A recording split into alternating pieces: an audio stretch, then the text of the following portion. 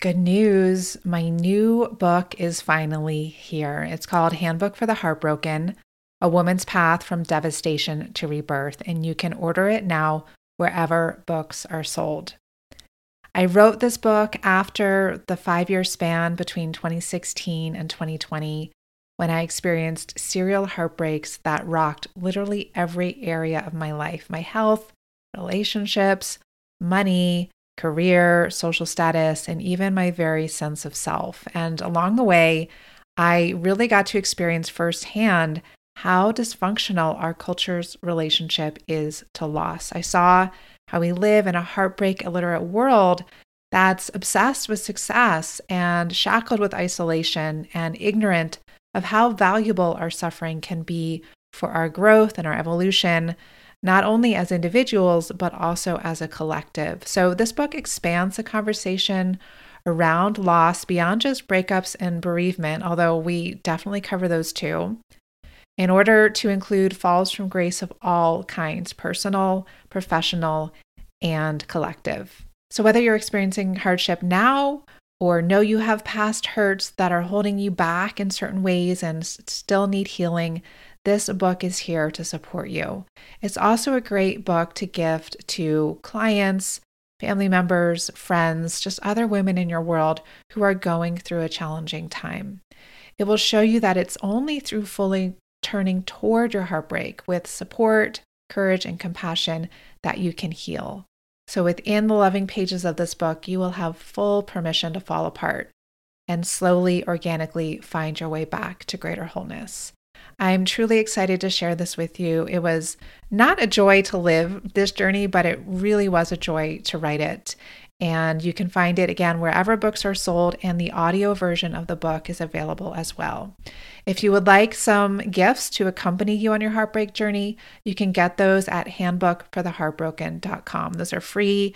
Whenever you order books, you can just send in your invoice or your receipt, and we'll send you those accompanying gifts. Enjoy. Hi, I'm Sarah Yvonne Stover, host of Truth, Love, and Beauty.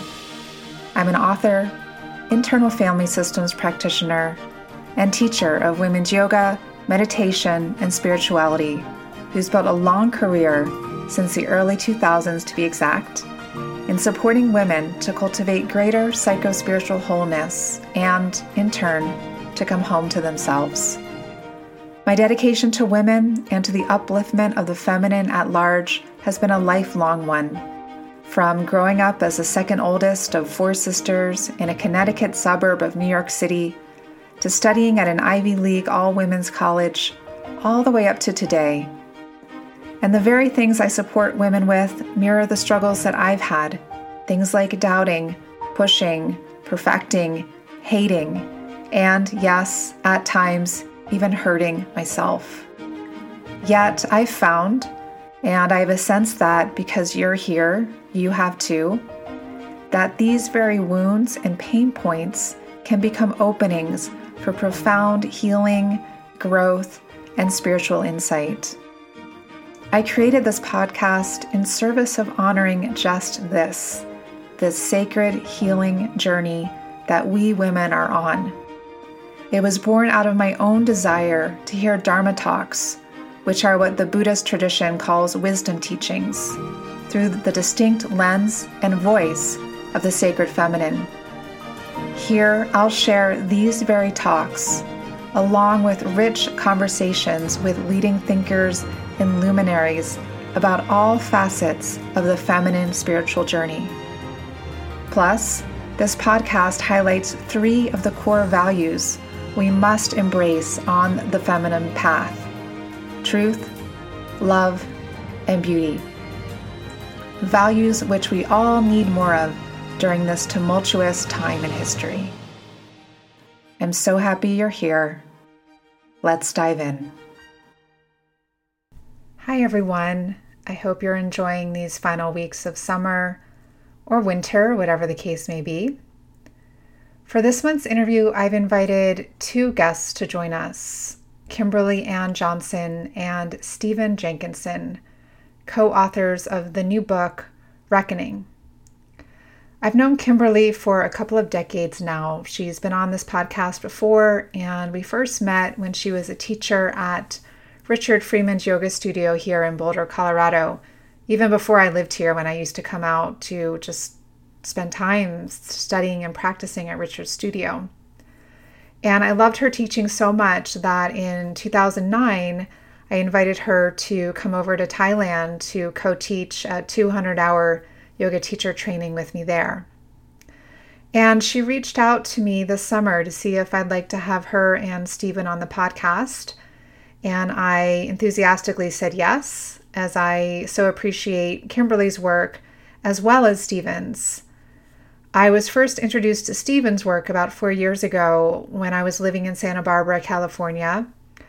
Experiencing a lot of grief at the time, a colleague there who was leading grief circles, which were on pause for a bit, recommended that I go see him when he was speaking in Ojai, because she said that he teaches and speaks a lot about grief. And I also watched a film that he's featured in, Grief Walker, and was just really intrigued and taken by the depth of his presence and wisdom. So a little bit more about both of them. Stephen Jenkinson is a culture activist and author.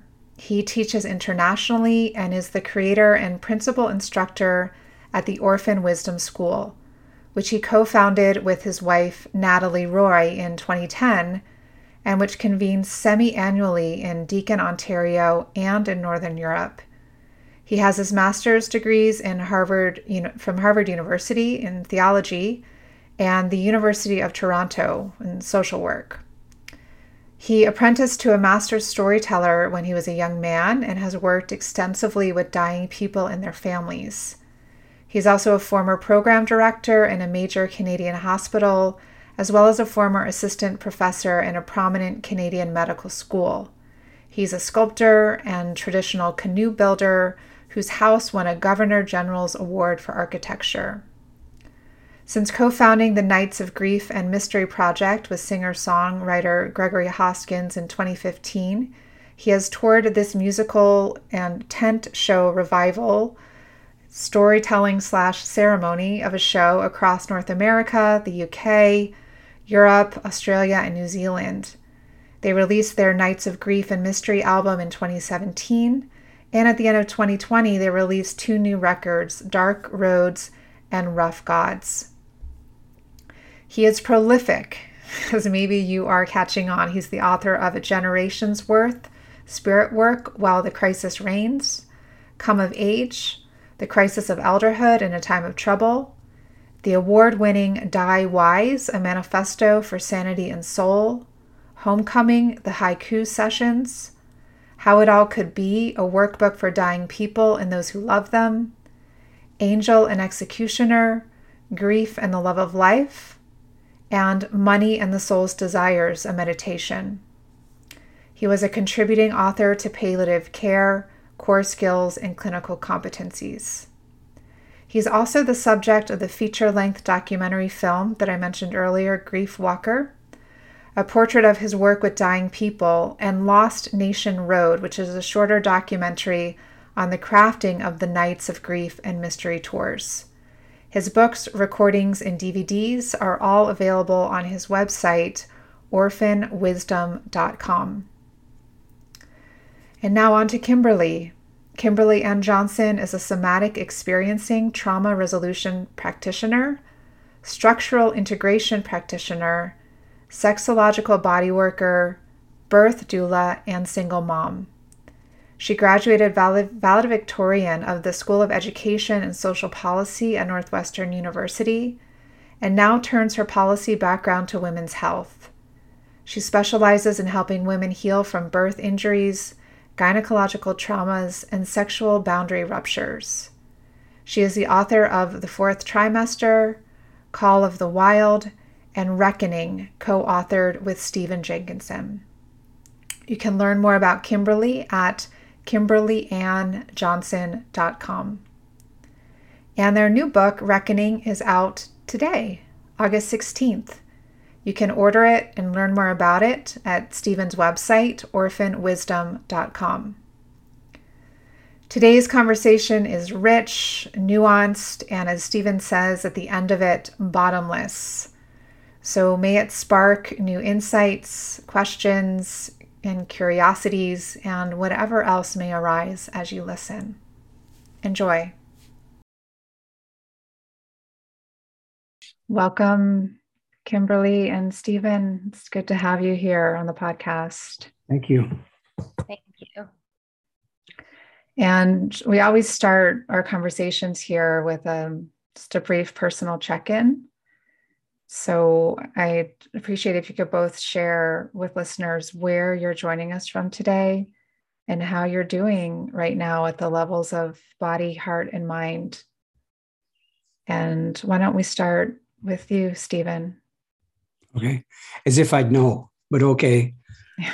Let me see. So I just mentioned it's 100 degrees more or less Fahrenheit where I'm sitting right now. So it's a little close, a little warm. We just got off doing chores with the sheep.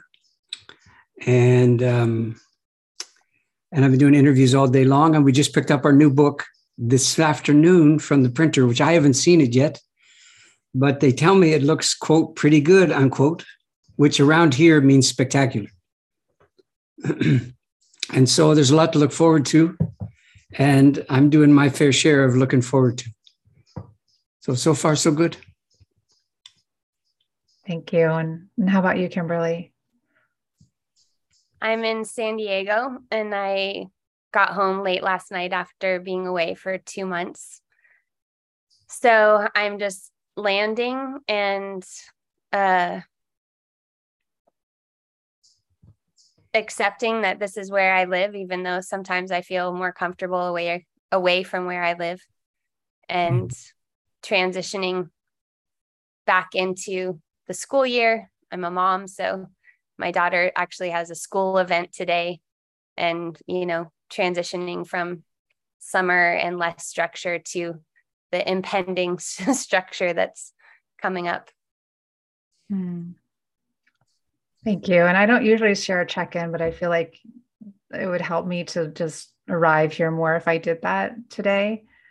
So I'm in Boulder, Colorado, and this is my first podcast interview in my new home. I've spent the past week moving, and I'm always just reminded after I move what a full-on experience it is, like just physically and mentally. And so I'm feeling just the fatigue of that, but grateful to be in a new home and be getting back into routine again. So I'm grateful to have this conversation with you both. I appreciate the work that both of you bring into the world and this co-creation that you have now with this new book that you're talking about, Stephen, Reckoning. And I'd love for us to take time today to talk more about that book. And I think a good first step would be to take listeners back to how this was first conceived. I know that I think that this started with a podcast interview, Kimberly, you hosting Stephen on your podcast in August of 2021. And I'm wondering if you can share with us just what inspired you to reach out to Stephen to have that conversation in the first place. Yeah, it was about a year ago now, and I was having a rough go of it. During the pandemic, I'd moved to New York. I'd moved back to San Diego from New York. I had a number of relationships kind of fall apart, not just romantic, but community friendships. I had just put out my last book, Call of the Wild, and a massive kind of slander campaign went underway. And I was feeling quite disheartened by the polarization of viewpoints and the continual kind of unraveling and fragmentation of points of view, feeling really sad about my own ability to be with those conversations and people that I had previously thought I was really close to, or that I at least had something in common with, seeing them occupy a space that was so drastically different from what I was drawing from, and really confused about if I should try to kind of salvage those relationships or stay in conversation, or if it was time to let them go. And in those times, I was having a lot of conversations with a friend of mine named Matthew Stillman, who's an orphan wisdom scholar. And he recommended that I speak with Stephen Jenkinson. So I wrote to Natalie, Stephen's wife, who does a lot of the scheduling. And it was like a Sunday that I wrote, and we were already on Wednesday. So in my mind, I was thinking it was kind of like, I don't know. I just thought it would take a lot longer to be able to have that conversation. And then after the conversation, I was just, really moved and devastated also. But I had that feeling kind of like after I had my first somatic experiencing session, after a lot of years of therapy, that something really different was happening, and it was compelling me, but I didn't really understand it. So I wrote that to Natalie just to say thank you. And then Stephen Jenkinson wrote me back and said, like, how about we talk again tomorrow? And I was just really surprised about that. And I was nervous and daunted, but also thought, okay, well, you can't, that's the kind of invitation that you don't say no to. So we had another conversation, and based on those two conversations, there was like 3 times as many listeners of any other podcast that I've done. And a lot of people wrote to me just saying that they shared my questioning and they got a lot out of that experience. So I went on to invite Stephen to do a series of 5 conversations. I really feel like there's so many 1-hour conversations. Like my podcast is 1 hour. If I have a guest teacher on the course I'm doing, it's 1 hour. And of course, then there's like the reduced 1-minute reel, and, you can get one phrase in. And I felt like I wanted something that was more ample and wide and had time to really work with some of these big words and big ideas that some of them were a little bit familiar, but I knew they didn't fit in the same place that they fit in the worldviews that I had learned before. And so that is the bulk. Those conversations are the bulk of the book. Yeah. And Stephen, I'm curious, what was it that led you to, like, after Kimberly emailed Natalie and just shared her response to your first conversation, what was it in you that made you offer a second conversation? Guilt. Not really. No, I didn't. I knew that I didn't have my glasses on for the whole event, but I could tell by her voice that she was weeping more often than she wasn't. And I was trying to make sense of it. I didn't know if she was literally coming unglued, because I didn't know the woman at all, right? So no prior experience. And I don't know if this is okay. And I really don't know if it's okay with her, but I'm following her lead. And her lead is, I know how to do this thing called being upset, bordering on unraveled. So just, stay with me. And so I did. And I'm really glad I followed her lead and I wasn't inclined to pull back, because somehow this was not in keeping with an engagement between 2 human beings who are both still alive. As far as the second one goes, well, I don't play hard to get, really. I mean, I kind of learned the sense of urgency from working in the death trade for as long as I did, that you don't put off till Tuesday what you can do today, something like this, because oftentimes Tuesday never comes. And so I was amazed that she wanted to go again. And I said, well, let's make your unmooring at least where we begin. And I guess we did. And like I said, I was awful glad that I listened to her, even though I didn't seem to be doing a lot of listening. But I was listening very, very carefully to what she was saying. And as I've often said in the old days, I was listening very carefully to what she wasn't saying too. And I was relieved to be with a 3-dimensional human being who wasn't defending herself against the presence of another person. Yeah, I'm just taking that in. So one clarifying follow-up question, Stephen, and I get a sense of what you mean just from knowing your work some, and also reading your all's book. Just now you mentioned working in the death trade, and I'm wondering if you could just share what you mean by that with listeners. Well, people would know it as end-of-life care or palliative care or things of that kind. So my job was to get a lot of people who were dying to die deliberately and alertly and consciously and purposefully and like that. And it was by far and away not an easy sell, I can tell you. And the notion that there's timeliness to this was also a strange idea. So I had more of a sense of urgency about the matter than they often did. And so I found that my time in the death trade did two wonderful things for me. One, it enabled me to engage in a kind of brinksmanship with fellow human beings. The other thing it did was disabused me of the old order understanding what constitutes a therapeutic encounter or a therapeutic or a counseling relationship or things of that kind. And I could have lapsed a time or two, but I don't think I've done any counseling since those days. Mm-hmm. Yeah. And the name of your book is Reckoning.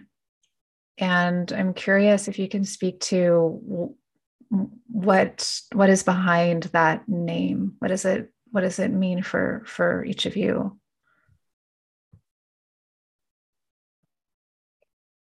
Well, it's the only one of Stephen's books that ends in ing. I have put a few programs and like my audio program, It Sounds True, has an ing, reclaiming the feminine.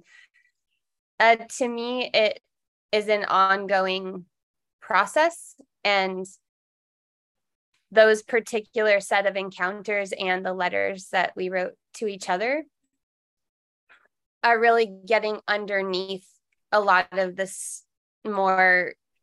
I mean, there's so many ways that we can question ourselves right now and question what's happening in the world. And everyone is, I mean, that's what's happening all around is what I can see. But asking the right questions that are kind of farther upstream, to me, is where I'm at in my life of, okay, I've done this thing, but what's farther upstream to this? And okay, I've done this, but what's farther at the source? And so the reckoning felt like the process of what was happening in the interaction. And Kimberly, can you give an example of what an upstream question is for you right now? It's all I'm filled with them. Yes. Well, one question is, for a long time, I did one-on-one work, and then there was so many people on waiting lists that it wasn't possible anymore. So what could I do that could attend to that difficulty? That one-on-one work has all kinds of challenges to it: accessibility, my own physicality and physical capability within doing hands-on work, location, those kinds of things. So then, okay, let me work with bigger groups of people in a more of a teaching capacity. Upstream of that, to me, is how did we even get to this place where, for instance, I could be a client in a therapy session, and my therapist says to me that I need to have, in order to do the work I do, I need a massage therapist and a counselor and a support team. And I think to myself, well, maybe I should do work that doesn't require that I have a support team of that variety. So then what does that look like? And then upstream of that is, what does it even mean to be living publicly, and is part of this world that we're in that is so much about the cult of one. And, as Amanda Montell said in her book, Cultish, it's like the mighty A algorithm. It's like we're the God and the practitioner at the same time. So then what do I do to contend with that? of building a culture that I want to be a part of, but probably won't ever really see, and that I want to, that might have the, in scraps is maybe a word, or, but at the same time participate in the world that's here now. Yeah. Yeah, thanks. And Stephen, what is reckoning for you? Well, on occasion, I trust the dictionary. This is one of those times. So as best as I can recall, it's something in the order of an account or an accounting, coming to grips with the ledger, if you will, the debts incurred, primordial and otherwise. It's another way of saying, so where do we sit? How's it come to this? That's what reckoning is. It's not condemnation. I mean, I think a lot of people would probably hear the word, see the word on the title of the book, and figure immediately it's some kind of, downward plummet into misery and self-recrimination. But nothing of the kind is there. That's not what reckoning is. Reckoning is a willingness to entertain the distinct possibility that A, things have not always been this way, B, they're not inevitable, and C, by virtue of the fact that we're citizens of a troubled time, we have to decide whether that constitutes an affliction that we bear or an assignment that we're answerable to. That's where I think the title comes from. Yeah, I love that distinction. Yeah.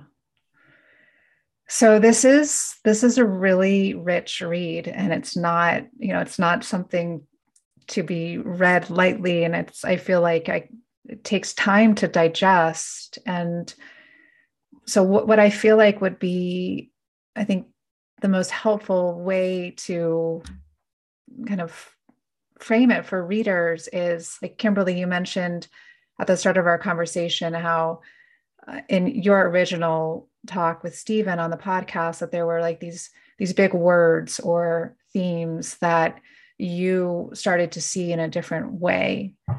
And I'd love for us to just go through some of what I pulled out as those words or themes, because I also felt like they were shared in a different context that is really intriguing and really important. So the first one that stands out for me is this concept of elderhood. And on page 159, if it's okay if I read your words, Stephen, is that all right? Sure. You said, on people's road to agedness in North America, something happened to their capacity to perform the elderhood function. I think something happened. I don't think it's thousands of years old. I don't think it's as old as capitalism or as old as the Bible. I think it's recognizable in our time. It didn't begin in our time, but it's modern, if you will. Have you ever told yourself that you're going to start eating better, meditating, exercising more, or going to sleep earlier, and then not been able to follow through with it? Or maybe you've told yourself that you were going to stop doing something like smoking, drinking, binging, or spending too much time online, but then weren't able to shift your behavior. Or maybe you've had a conversation with yourself where you say, a part of me thinks this, but another part of me wants to do that. Yeah, well, me too. It's very common. And that's one of the reasons why I'm creating another IFS Women's Circle. I've offered 2 rounds of these circles so far, and I've enjoyed them so much, and participants have gotten so much out of them that I've received also a lot more requests to offer another one. With this, I've decided to do it again and to run another IFS Women's Circle for 8 weeks this fall between October and January, and it's limited to 10 women. So this space will allow us to look at ourselves from the perspective that we all have a place inside of us called a self, which some traditions call your Buddha nature or your essence. And from this place, we experience different states of being, things like calmness and compassion, confidence and courage.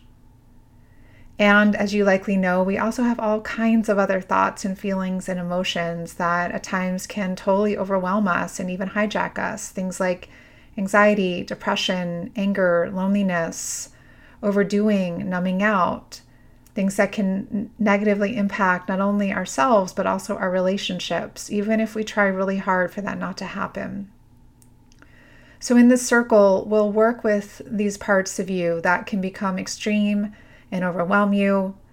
And I can teach you some tools from IFS to learn how to dial back, to get these parts to dial back rather, so that you can access more of that self energy.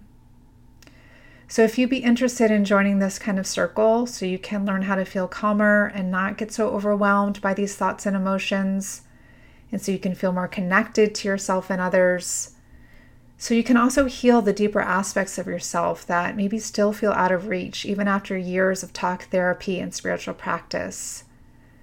This group will help you do all this and more, because it turns out that group work can be just as impactful, if not more, than getting one-on-one support. Plus, it's more affordable and can be fun and interesting and also eye-opening to witness other women in their journeys and to realize that what you're going through is not that strange or different from what others are experiencing. If this sounds interesting to you, you can learn more and join us at womensyogateachertraining.com/IFS circle. That's womensyogateachertraining.com/IFS circle. And now back to today's conversation. So Stephen, can you speak to us more about elderhood? And if I'm getting it right, you're saying it's not about a person per se, but more about function. Right. Yes. Thanks for asking. Not that I pretend to have the market cornered on the business, but I can come up with a few things at short notice. So here we go. Oftentimes in a time, especially like ours, where we're so personality cult fascinated, and, you know, the more unique and the more bizarre and the more compelling, the more hits, the better, etc. Elderhood is a very confounding proposition in a time like that, because it doesn't, let's say that it employs certain personalities for a very brief period of time, tolerates those personality types, and then moves on. That's the elder function from how it visits people point of view, is not a direct consequence of being a geezer. If it were, we'd be awash, in your country and mine, we'd be awash in elders. We couldn't bear the thought of another elder encounter, because it would be the course, the state of affairs. But this is far from the case. I'll go out on a limb and guess for both of you as well as for me. In fact, it's so scant and so hard to find that I have all but given up on the notion that people of my age constitute a catchment area for my pleas. And I've almost, by somewhat reluctantly, but ultimately I think I've come around to the idea that speaking with people of Kimberly's generation is frankly a better employment of whatever I'm capable of than people of my own age. People of my own age are looking for elders too. This is a grim proposition. I mean, at some point, you have to reach the age where you realize being on the take is no longer fitting. Trying to be the best you can be, all, you know, that whole rigmarole. Surely to God, there's a statute of limitations on it. So if I come more directly to your question, then what constitutes the elder function? At the risk of cutting it short, it would be something like this. The elder is not a guide in any sense of that term, and not a life coach of any description, I don't think.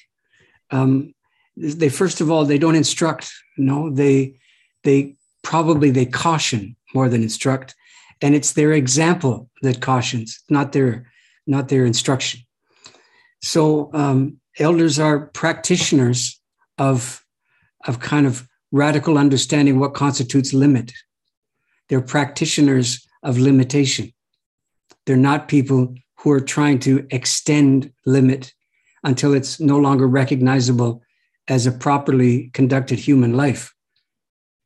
You can tell what I'm contending with by saying such a thing.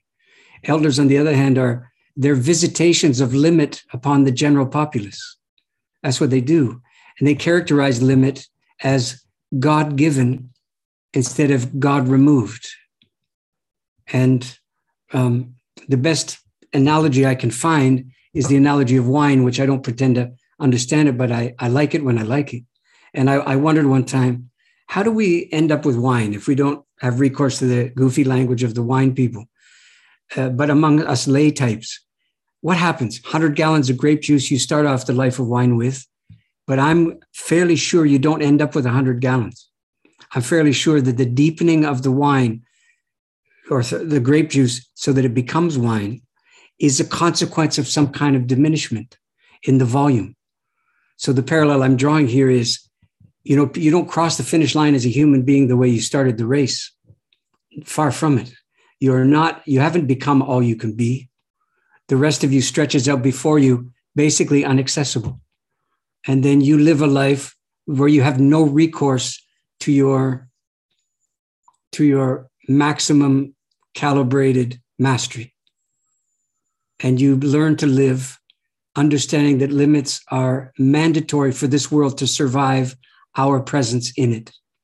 And then you embody that accordingly, and you obey the dictum to be wrecked on schedule. And if you're lucky enough to be wrecked on schedule in the presence of other people who are younger than you, then perhaps you become an exemplar unawares and a kind of counterintuitive one at that. But that's the beginning of an answer, though. So would you say it's like, in some ways, it's like coming to terms with our humanity? Well, only if you understand humanity as a fundamentally limited and flawed undertaking. Yeah. That if you can inhabit your limits, you've done well. So it flips back and forth across this razor's edge of what all of us have lived with during the course of our lives, which is the expectation to live up to this myth called your potential. Human potential is not limitless. No matter what Nelson Mandela or anybody else says about it. And this limitlessness has cost the world dearly and drastically, our pursuit of it. If we inhabit our limits, we become something that I think younger people are worthy of understanding themselves to come from. But if we constantly attempt to thwart our limits, we're not imbued with a sense of grief about life. We're imbued with a sense of grievance. And that's what I see around me all the time. That's what is manifest in the general discourse is, grievance comes first, trauma comes first, belligerence comes first, my personal position comes first, and the world disappears and your fellows disappear. And what do you have kinship with? Your own striving. This is a lonely proposition. Yeah.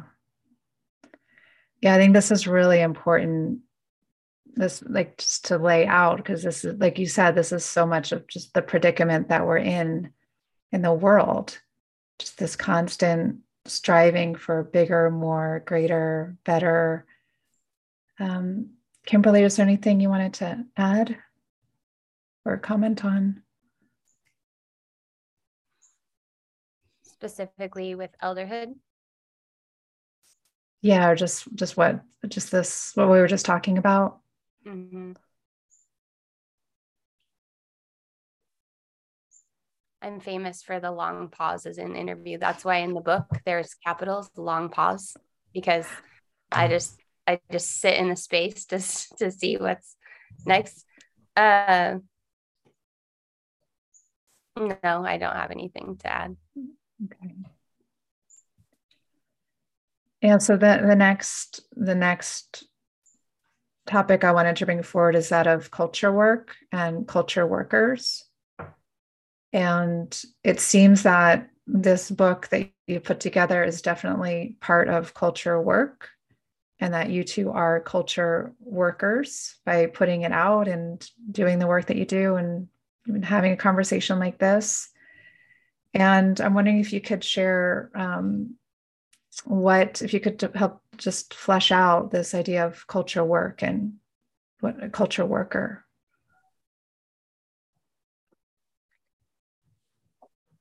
I hope that I'm trying to be.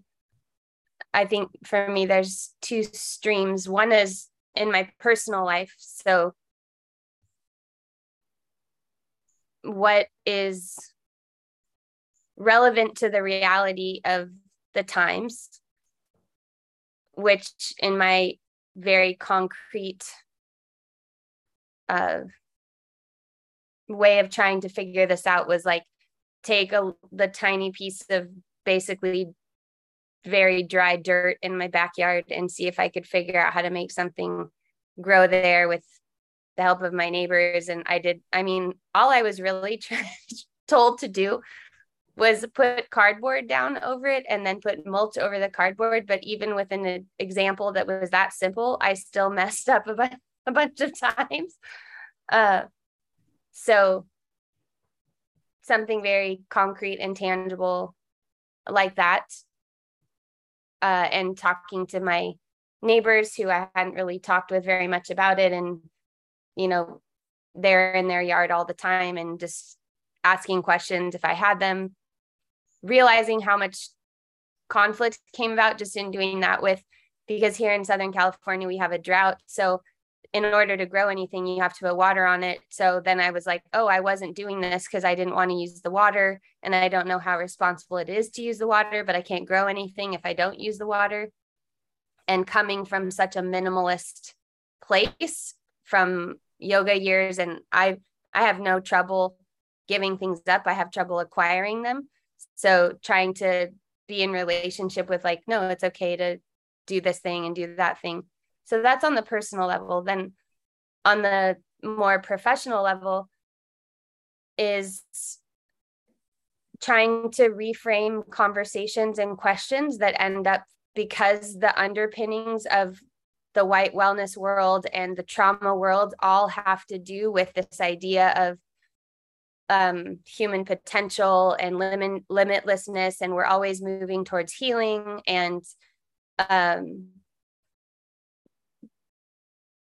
so just running all of my skills and all of those things, it feels like it's going through like a spaghetti grinder or like a machine that's filtering it through to see what comes out on the other side, and then be faithful to that. And my first book, The Fourth Trimester, it is a piece of culture work. It is a call to supporting women and families postpartum. And what does that take? It takes slowing down. It takes caring about food. It takes not caring about productivity, those kinds of things. But it's only been, 7-ish years since then. And this book that we're putting out, Reckoning, we could have printed on demand at Amazon. We could, there's a whole bunch of things, but we just self-published it, which has been really, that to me, that's also culture work. Like we have to physically go, someone has to physically go and get the book. Someone has to physically send them the charges for shipping. It's not Amazon Prime, so it's not free shipping. So it's on the website, it's in Canadian dollars. So for anyone else in the world, they're going to have to figure out what are Canadian dollars. And, these small things, but they add up when you start to work with them in what comes out in the finished product, but also in how that works on me as someone who's done it in different ways. And in terms of how you chose to put the book out, it sounds like just the way that you did that, you wanted that to be in alignment with the message that the book was actually sharing with people. Is that right? Yeah. Yes, Stephen has already self-published one book, so he had a little bit of experience doing that. But it also has to do with this idea that there's always a bigger, better way to do things, and that somehow that will increase the value, or that the wider the reach, the better. Because if you want to change more lives and you want to change culture, you better like go big, because it's the world's going to shit. So we better do it fast, and we better talk to as many people, and, you know, be as efficient as possible in how we distribute the message. And I don't think that that's totally wrong either in some ways, because, you know, social media is a good example. It's like, I mean, I know it's bad for my brain. I know it's bad for my concentration, my focus, my sense of overall happiness. And do I use those tools to be able to build bridges to people who are elders, so that there's a familiarity with that work? It just, the culture work is like putting these complex questions in a balance, and then seeing what can come out of that, but also knowing that I'm not just, I don't know, it's all of this stuff is still hard for me to talk about, because it's, some of it is intangible, but also just because I'm so much, it's not like I never cared about culture before. I've always cared about culture, and I've always cared about people. It's just that the invitation, or it's not even this, it's not exactly absoluteness. Just the idea of limit is it's so foreign in spirituality, in the circles that I've been in. Sure, we talk about impermanence, but still impermanence is like, well, you're not really going to die. Like, you are going to die, but you're going to continue on anyway. So there's so many facets that come in at play. But for me, the culture work is not just thinking that one-on-one is the best that we can do, or one to group, but like, what is beyond that, and what are the ways in my personal life and in my business life that I can create something that moves in a direction that I would want my daughter to participate in, or if I ever have grandchildren. Yeah. And Stephen, is there more that you want to add to this concept of culture work and culture workers? Well, I would add to it only to suggest that I don't think either one of us chose straw dogs to destroy by what we did with the book. I don't think either one of us chose, stationary adversaries and just pounded away until they were destroyed, or anything of the kind. You know, if you mount the barricade on behalf of culture work, it doesn't necessarily mean that you can't stand individuals. I mean, you kind of are one, but you're not worth much. I mean, Kimberly, what's the thing you sent me the other day in Portuguese? What is it again? Sozinho você não vale nada. We're not worth anything alone. Okay. It's a little extreme, but it's pretty alert though. Here's a good example. So when I was towards the end of my time in the death trade, the people who are dying more predictably were what you would call baby boomers. And lo and behold, even the dying doesn't extinguish their boomerness, to the point where they were fairly routinely insisting on participating in an event that they would call their own wake. Now, the last time I checked, a wake needs a body. Not a living body, a dead one. If you don't have a death, if you don't have an absence and a gap in the proceedings, you don't have a wake. You just have some cranky celebration of life thing. I call it what you will, another birthday party. I don't know. So they refused to relinquish their death grip on the meaning of their own lives long enough to watch other people participate in its creation. But that's what a real wake is. The meaning of your life begins to be assembled by people who wield a degree of authority about you that is absolutely breathtaking and unrecognizable to you in the time that you were alive. And that's how your life begins to appear, not in what you did, but when you stopped, and the rest of us begin to participate in the in the adjudication, frankly, that's in there. And in the gross exaggeration and flat out lying that can ensue in the course of, when enough inebriation enables. Culture work needs a kind of body. It needs a kind of goneness to respond to, I think. Well, we don't have to go looking. We can talk about the goneness of elderhood. We can talk about the goneness of the commons and the fundamental understanding that the word company in English come from two Latin words, with and bread.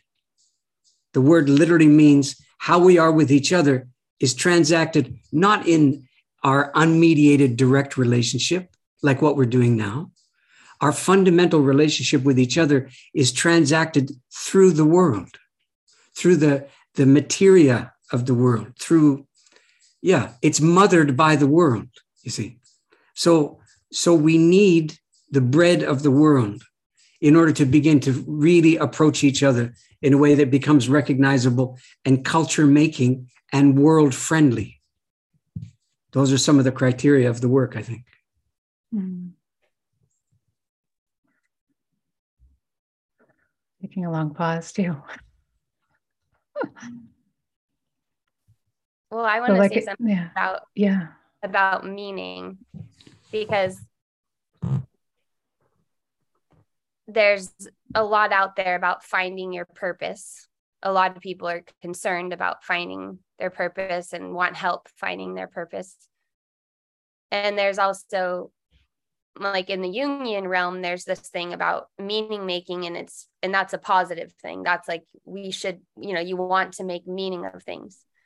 And then in the somatic experiencing realm where I come from, it's like trying to get out of thought-made meaning, trying to loosen what we think is meaning and learn from a different orientation, whether that's imagery or sensation or movement, that we're letting other parts of the world inform us of meaning.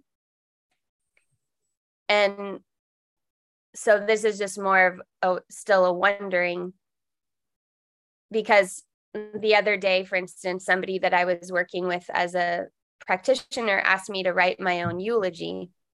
And I've had friends who are still alive who have asked somebody to give them a funeral as a ritual so they could hear what everyone said to them, or like to have a funeral of a certain part of their life as a ritual. And yeah, so I'm just wondering about the role of meaning and how important it is to try to make it. If it's something that Gordon Lish says we're like pathetic little meaning makers. So obviously as humans, it's something that we're just driven to do. But I guess how we do it, it feels like that is a keystone of misdirection, that we interpreted that as something that we're doing, like one person is doing with oneself, instead of that somehow we're making it together. And not together because I hire someone to make it with me. Together because we're in a common relationship area, space, project, and therefore the meaning arises somehow that way. Indeed.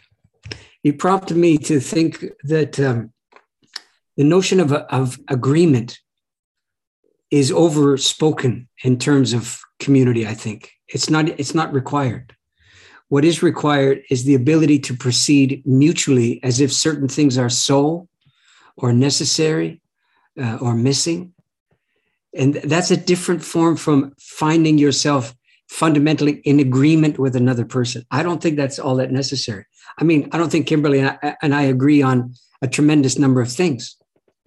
And there's some relief in being able to participate one with the other without the prerequisite that we simply avoid the things that we don't hold in common. We have no obligation to hold the majority of the world in common in order to be able to work together and try to be useful, while we still can. Yeah, it's often said, like with intimate relationships, that the more conflict you have And, or that conflict is a sign of a healthy relationship, because you're willing to disagree, and not just brush things under the rug.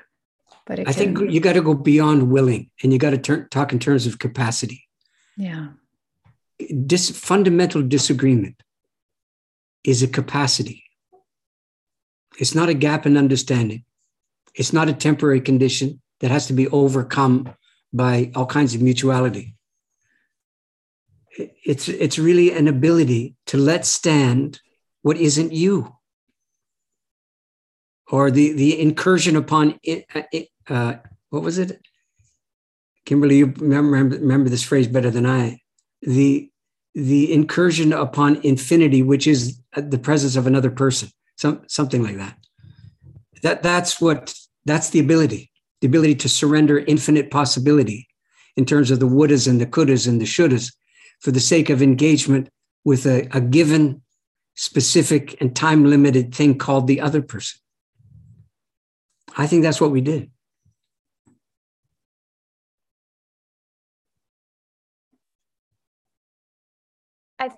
I don't know, but I feel that one of the reasons it's so hard to have what we label as conflict, first of all, is coming from white religious Protestant religion of, being kind and of course, as women, we're like socialized to be nice and to like keep, not make waves. But I see it over and over again when I'm in Brazil, that people get in really big arguments about things that for me would want to just tell them to just absolutely go to hell and like not ever want to talk to them again. In fact, this happened to me in my last trip. Somebody like they lied to me and like put one over on me. Then I found out about the putting over, and then they apologized, but I was just like, oh, I don't want your apology. Like, you jerk, like you're such a jerk. And plus I couldn't really communicate that well about that quick. But then when my partner started talking about it, he was just telling them exactly what they did wrong.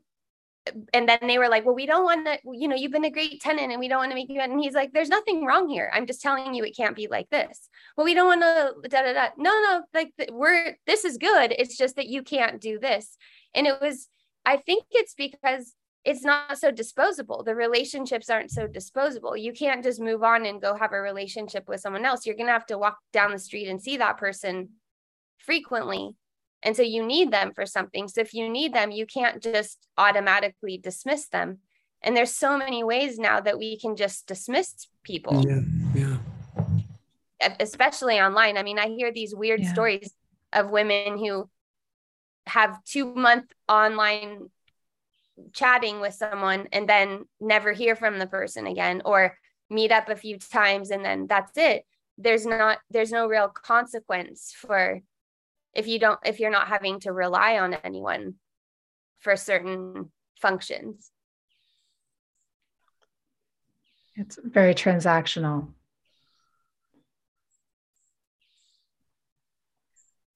But I could see if like I had a good and somebody else had a good, and the only way that I could eat that thing is if I had a relationship with that other person, or else I couldn't actually have the thing that I needed, that would be transactional too. But we would both know that we'd have to find a way to get along somehow so that we could have the physical, tangible thing that we needed. Yeah. When I moved here to the farm 20 years ago, it was a crackhead of a place.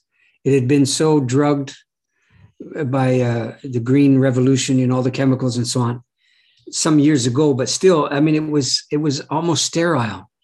It was so overly helped, if you will.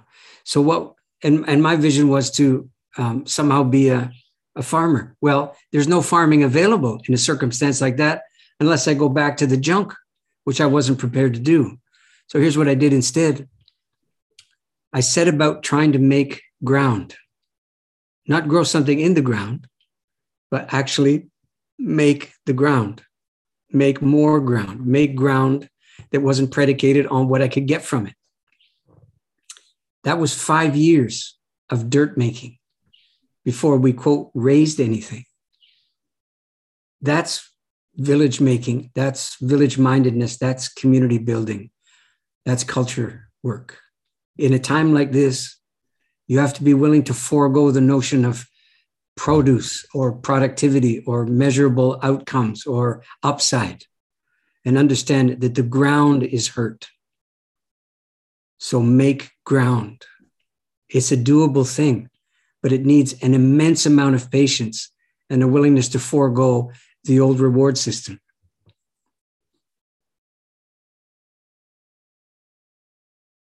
And get along with people who live down the block. Yeah. So I want to circle back to that in a little bit. But before we get there, there's some other important concepts that I wanted to name here that you all speak to, and that I know are also really central to your work, Stephen, and that is grief and death and heartbreak.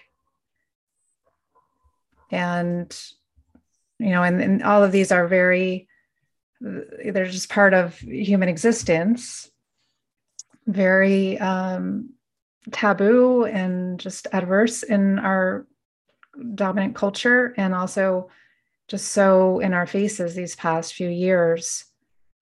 Can you speak to these concepts, these states, these experiences, and why they're so important? Sorry, grief, death, and heartbreak. Oh, heartbreak, right. Why would I leave that one out? Yeah. Well, they're right up there with food. It's another kind of Maslow's hierarchy. To me, it is. These things constitute the capacity to belong somewhere and to someone and to a time. Minus any one of those things, I don't think you have belonging. You have transience and you have dealing and upside. I mean, I remember Kimberly, she wrote me, told me that she had, or it was maybe in our conversation, that she had written a book in which she went to the index, I guess, and investigated how often the word grief appeared. Do you want to tell the story? You could tell it better than me. Well, in the Call of the Wild, I just got curious how many times I wrote grief, how many times I wrote anger, and how many times I wrote sadness. And, you know, that book is primarily about anger, and anger as a important reparative experience. Nevertheless, I have a whole chart about emotional signposts and which physiological states correspond in the autonomic nervous system with the emotions, and grief isn't on that chart, which I'm really happy about because I didn't really know anything about it at the time. So I'm glad I didn't try to extend myself into that realm that I didn't really know anything about. And so now I understand it differently, and I understand it as a substrate. I think grief has a pejorative term. So even though it's getting refabricated lately and it's all around, people will say, well, yeah, grief because grief is love, and grief because grief is gratitude, and grief because grief is beauty, and they're the same thing. So maybe we need a new word, but the importance of grief is that then it distorts all of those other experiences. So it's as if it's like sitting on top of everything, since we don't have a collective understanding of how grief works in the culture, what we might do together in order to experience that grief. Then in technical terms, we might call it misdiagnosing, but in just human terms, we get all of these distorted experiences that then we think are something else, but are actually that we don't have an experience, the skill, the practice of grieving. Right. And the support. We need support to grieve. Well, indeed, but that's not going to come first. It's not like there's a supportive atmosphere and then the thing to support miraculously appears and draws down the supportiveness. I think it's the other way around. I think you cultivate the capacity unsupported or nominally supported. You cultivate the capacity with no reward in place for doing so. The capacity for grief.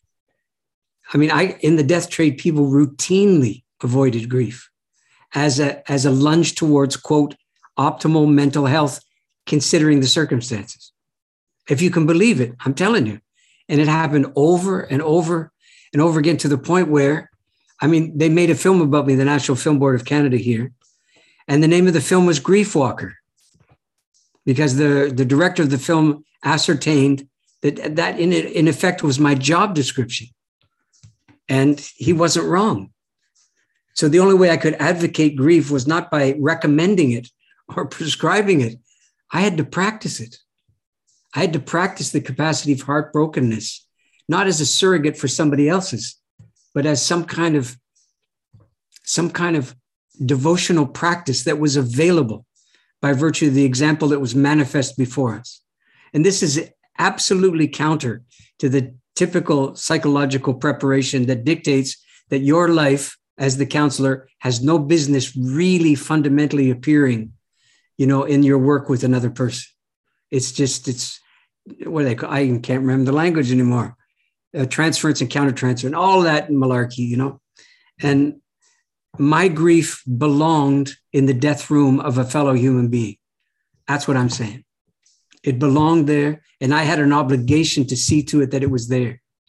What I didn't have an obligation to do, and frankly, no right to do, was have recourse to the dying person as a surrogate for my inability to live this authentically and employ their dying to somehow get my yayas out. I had obviously no right to do that, but I certainly had an obligation to participate fundamentally in the dying of a fellow human being, and in so doing, contribute a little bit to the meaning of it.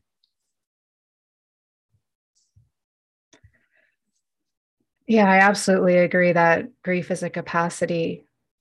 And that's how I came across your work for the first time, Stephen. It was about 4 years ago. And I was living in California at the time, and you were coming to speak in Ojai. And I had just moved there, and I had reached out to, I was going through a lot of grief. I experienced just several serial heartbreaks. And I was searching online for grief rituals because I had done one here in Colorado that was really, really supportive. And I came across a woman there who was running grief rituals, and she told me about your talk and said, I think you'd be really interested in his work. And it just really resonated with me. And I watched Grief Walker at that time. And just like you're saying, I feel like those years of intense grief just grew my capacity to be in it, and now to be with other people when they're in it. And it's and also to be in these times where there is so much grief and heartbreak. Whereas if I hadn't gone through that, I think I would be relating to this moment in time in a very different way. Yeah. I would have to say, if we're playing a little bit badminton with the concept here, that I'm not persuaded myself that there's all kinds of grief and heartbreak around. Now that might sound bizarre. I don't know, but I'm genuinely not persuaded that that's the case. Grievance, the convictions around trauma. Yeah. The sense of privilege and anti-privilege and counter-privilege and privilege and all. Yeah. The sense of not belonging, not trying to find, I can't really find my home. I'm not living up to my, yep, that's all there. But none of that shit's heartbreak. Heartbreak requires the engagement of the heart, not the choice range, the heart. And we don't have in contemporary North America, we don't have any sophistication in how we speak about the so-called inner life. We have no distinction available to us to make between heart and spirit and psyche and soul. And I mean, this is just, it's like one of those self-storage units on the edge of town. Like you open the door, oh my God, there's all your shit. That's basically what the inner life, I think, is in North America. And so I'm not willing to credit the general population with the capacity for grief, the entertainment of grief, the engagement with grief or heartbreak or any of these other, high-end mandatory human encounters. That needs work. It doesn't need the aversive posture of the great grief bypass that so much self-improvement embarks upon. Yeah. And it's like, I feel like there's a big connection between grief and limitation. As I can just speak from my own experience, it's like grief really brought me face to face with my limitation and helped me make peace with my limitation in a lot of ways. Although, of course, that peace itself is probably limited. So don't leave that part. Yes, exactly. Yeah. Don't leave, and the capacity for grief's a little limited too. So there's that. Yes. Yeah. And then you get heartbroken just because you haven't got it straight. And just because another 4 years have clicked by, and God damn it, you're still kind of, you need that stuff in there to give you a sense of urgency about the whole proposal to be human. And my great good fortune was I accompanied so many fellow human beings who are flat out dead. Right? Now I can't escape their example. And their example informs me. And the information I gleaned from it basically is a sense of urgency minus any content. The translation I still have to do. I'll tell you a little story from the other day. Taking up too much time here, I'll stop with this. I'm falling asleep, but I'm not asleep yet. So I'm in that moment, where you're kind of alert that you're not asleep, but you're sure not awake. And I don't know what you call it, but it can be magic hour. And in that moment, I'm going to call it a voice. I don't think there's any speaking because I have to translate the event into the sentence I'm going to tell you. But it came to me and it's absolutely embossed me in some fashion. And it simply said this, it's going to sound very benign. It said, far as we know, that's how it began. Far as we know, who's we? I don't know. But as far as we know, so already it's collegial in some fashion. It's leaning in close to me like I'm doing to the camera and saying, as far as we know, you only get one shot at this. And then they were out on to the next house like Santa Claus or something. I don't know. And that's what I had to lay there with, this great heartbreaking realization that as far as we know, we get one shot at being alive like this. I mean, obviously other people claim to know otherwise. I'm not one of them. So then what does it mean? And what are you doing? And what are you waiting for? These become questions that are genuine questions and not provocations to aimless gestures of wild activity. And I'm very glad for these kind of visitations. They're very stilling, I have to say. And there is sadness afoot in it because you look across the pillow or across the cornflakes or across the breadth of your days and you say, God, I've seen more of life by far than I'm going to see. And then you start doing the math on, are you going to make it out of the 2020s? Are you? What's the likelihood for me to do so? It's not vast. So all these things are very stilling, no? And this is as important to the cultivation of the capacity for grief as any particular activity might be. So I'd recommend heartbreak, but in order to do so, the heart has to be involved.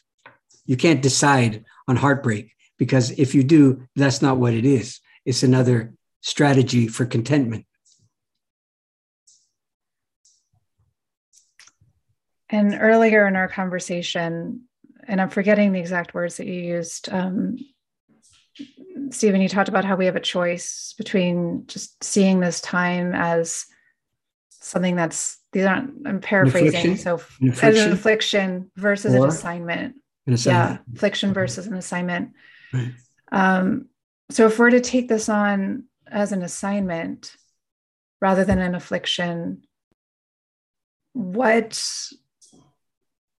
just to orient listeners, like, I know this is a vast topic, but what could that look like? I like, smell a how-to question coming around. Or just like some practical things just to take away, and I know that's kind of like against what this is about in a lot of ways, but I think you understand what I mean. I think I understand what you mean. Yeah. And I'm not going to answer the question in the terms that you've asked it. Yes. I think you had a sense that's fine. of it. Yeah. Yes. Well, I don't, because I don't think solutions belong in the discussion we're having here.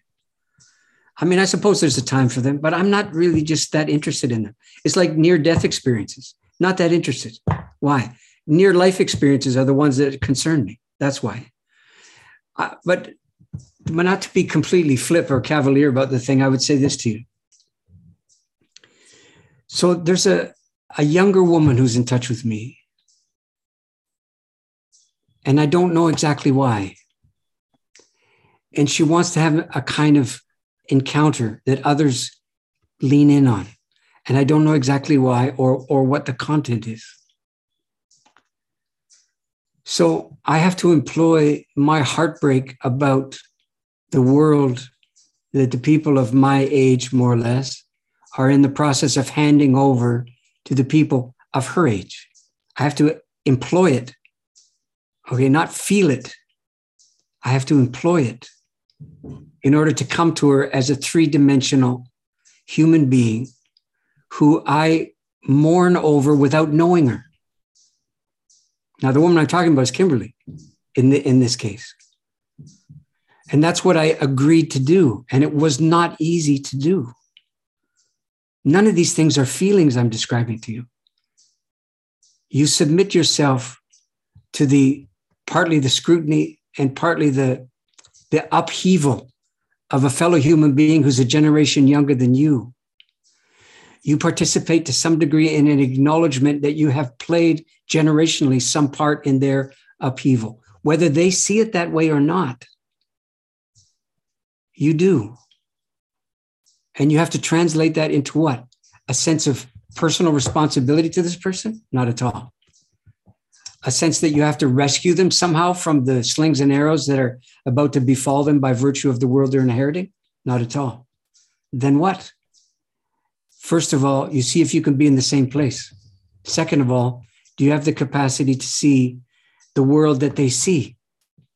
Not see them. See the world that, in this case, she sees.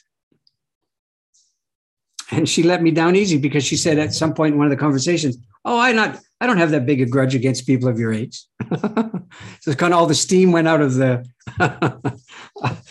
urgency. I kind of had to sustain the grievance on her behalf in order to make the point at all.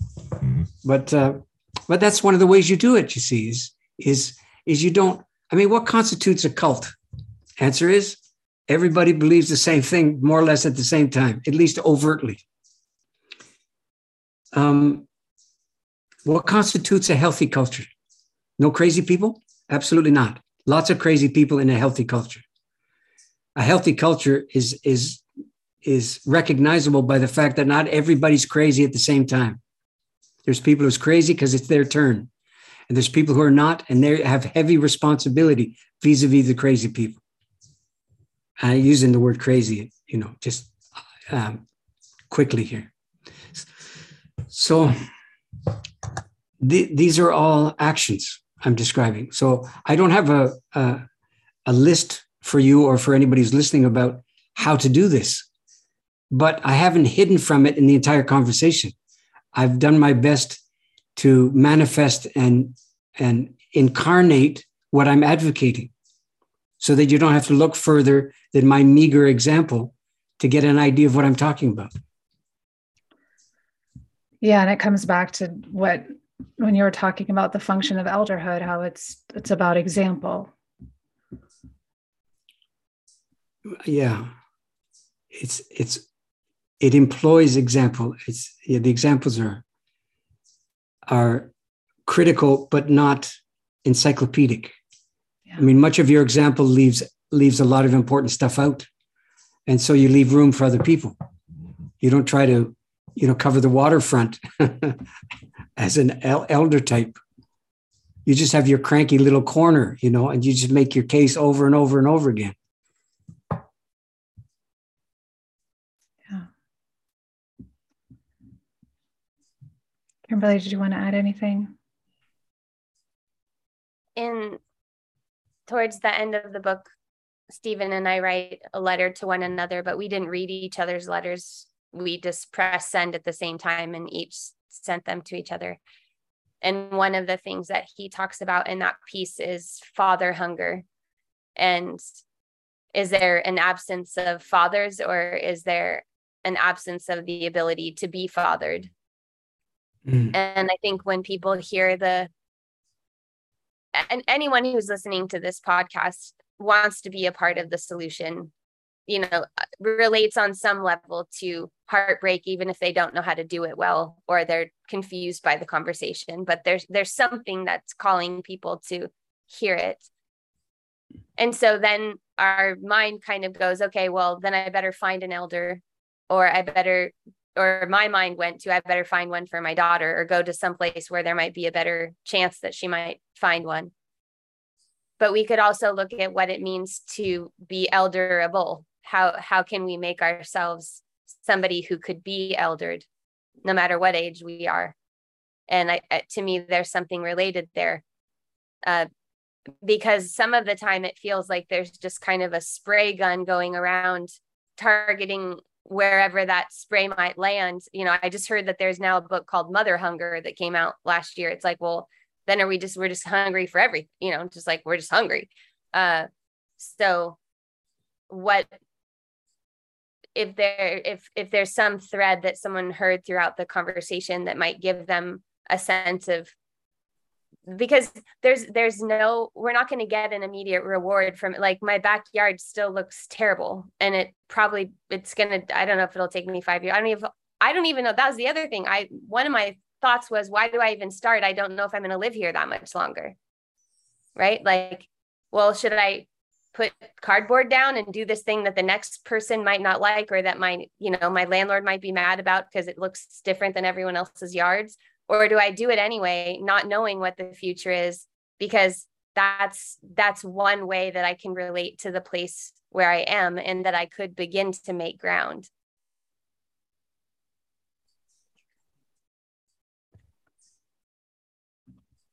And so this book, Reckoning, it's just came out. Is that right? Like, what? Not even officially out. Not even. When is it released? I don't think it's dry yet. Okay. What was that, Kimberly? August 16th. August 16th. Okay. And where can listeners find it? orphanwisdom.com/reckoning. Okay. orphanwisdom.com/reckoning. And we'll put that in the show notes for people. And is there anything else that you want to share or to leave us with today? We know there's been a lot of jewels here.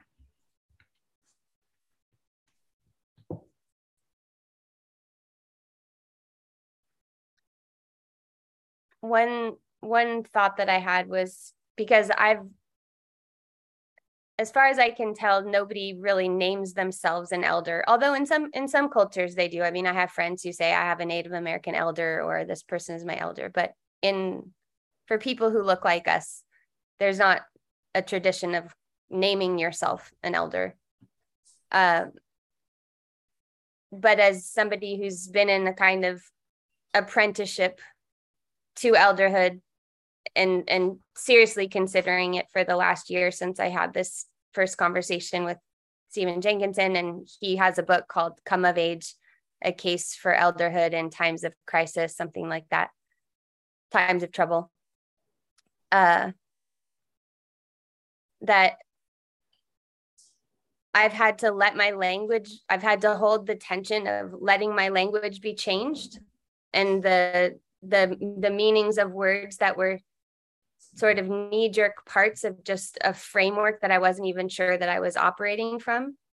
So letting my language be changed at the same time as still being myself, because I can't take out the fact that I'm essentially a Valley girl from Southern California. So how I can do those two things at the same time. So it's like the words that come to mind from here, like integration and reconciling. Does that feel? It just feels like living in dynamic tension all the time of that spaghetti grinder, and, you know, having some level of, you could call it forgiveness, or you could just call it plain old, you know, willing to just make mistakes and humiliate yourself, or, you know, be embarrassed for instance, to try to, it's sort of like the experience of praying. If you didn't grow up ever learning how to pray, or you only learned how to pray with something that was already like our Father who art in heaven, something that you just repeat. How do you pray if you never learned? And maybe that's the way you start. I don't know, but it feels like that. It feels like if I'm going to honor my own lineage and my own ancestors and try to compose something that has to do with the place that I'm from, or hear something, maybe not compose it, but hear it, then I am just going to have to I'm going to have to make a lot of mistakes and like feel really awkward, and but not stop trying to do it. Yeah, and I appreciate your willingness to do that, and to do it just out loud and in public. It's inspiring. And I hear you uncomfortable. Yeah. How about you, Stephen? Any words you want to leave us with today? Well, I think I have, but I can leave you with a story, though. It goes like the true story really happened. It goes like this. So I'm carving stone as a kid, as in my 20s or early 30s. And I can't get the hang of it. But much more importantly, I can't get the hang of making a living from it at all. So in my wisdom at the time, I seek out some old fella. I find a guy who's been doing it for, God, it was 60 some odd years. It was crazy how long he'd been doing it. And I thought, oh, this is the mothership. This is not going to be a problem at all. Call him up. And this is what I said, if you can believe it. I said, yeah, my name's so-and-so. And I do the same thing that you do, you know, not for as long, obviously, but same work. And so I thought I'd just come over if you don't mind. And you can give me sort of the lay of the land of, you know, how this thing actually works. And you've made a go of it. So I'm sure I can too, basically. So it embarrasses me to remember it, but I did. And the first words out of his mouth were this. He said, same work, huh? I didn't take the hint. So I said, yeah, same work. Thinking he was gathering me in. It's not what was happening. And he said, tell me this. He said, you work at it every day? Now, I knew what the right answer was, but I also knew what the accurate answer was. And I gave him the accurate answer. Sort of, I said, well, I think about it every day. Every day, I said. And he said, do you? He said, I'll tell you what, you call me when you do it every day. Click. And I sat there and thought, as you would have thought, proud asshole. That's what I thought. And suddenly he wasn't the esteemed guy who'd been doing it for 65 years. He was an uncooperative old fucker. That's all he was in my, you know, great, vast capacity for esteem. So I'm telling the story at my expense. I hope this shows. So I decided I got this bit between my teeth. I was smart enough to know that I wasn't done. Let's put it that way. And so I worked for 2 weeks every day. And then I called him again. 2 weeks. That's not every day. That's 2 weeks. But anyway, that's all I had. So I picked up, got the phone. Phone rings. He answers it again, just like he did. I said, hi, and he cuts me off. He says, I know who it is. I said, okay, well, look, I know it's only 2 weeks. And no matter what you say to what I'm going to ask you now, I'm going to keep going. I'm going to do it more or less every day. But I hope this is good enough for you to just knuckle under and let me come over. See a different tone second time around. And he said, you know, if I say no, it's not going to change anything, is it, in you, about you? So I'm going to say yes. And that's not going to change anything either, because you're going to have it your way. So here's what we're going to do. I'll tell you where I am. You're going to come over. I'm going to tell you everything I know. But I mean everything I know. But here's the problem. You're going to be disappointed because it's not going to take nearly as long as you're counting on. I can tell by what you're saying, but I will. But we're going to make a deal, and it's going to be right now. That's my end of the deal. Here's your end. You don't keep any of what I give to you to yourself. And I mean not any, because if you do, he said, he's a very proper Englishman, right? He said, if you do, living or dead, he said, I will find you. I will haunt you. And living or dead, I will haunt your ass to kingdom come. If you keep any of this to yourself, you still want to come over. And I did. And the reason I'm telling the story is because my encounter with Kimberly allowed me to keep my vow to that old man.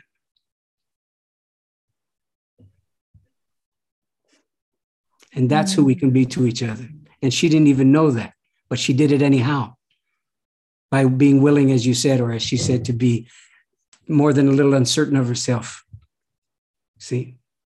And the old man gets honored by virtue of the vow I made to him, and I don't get haunted for another 24 or 36 hours. It's a pretty good deal, really. It is a good deal. Yeah. Yeah, thank you for that story. It's a great way to close. So I appreciate both of you and the work that you're doing, the examples that you're living, and this book, Reckoning, that you've created together. And I thank you for your time and being here today and sharing your wisdom with us all. And you for yours. Thanks so much. Thanks, Sarah. Thanks, Kimberly. Thanks, Stephen. Be your one true glorious self. Me too. Thank you for being here today. If you enjoyed today's episode, I'd be very grateful if you could take a moment to please rate and review this podcast on iTunes. That is the best way to support me in continuing on with this podcast, and also to support other women in finding this, other women who may find this beneficial for their own lives. Also, don't forget to hit subscribe so you don't miss future episodes. And if you're not already signed up for my newsletter, Monthly Insights, which I've been sending out now for almost 20 years, I welcome you to join me and a community of like-hearted women from around the world there. You can subscribe at my website, sarahavansdover.com. Until next time, I'm sending you my heartfelt support.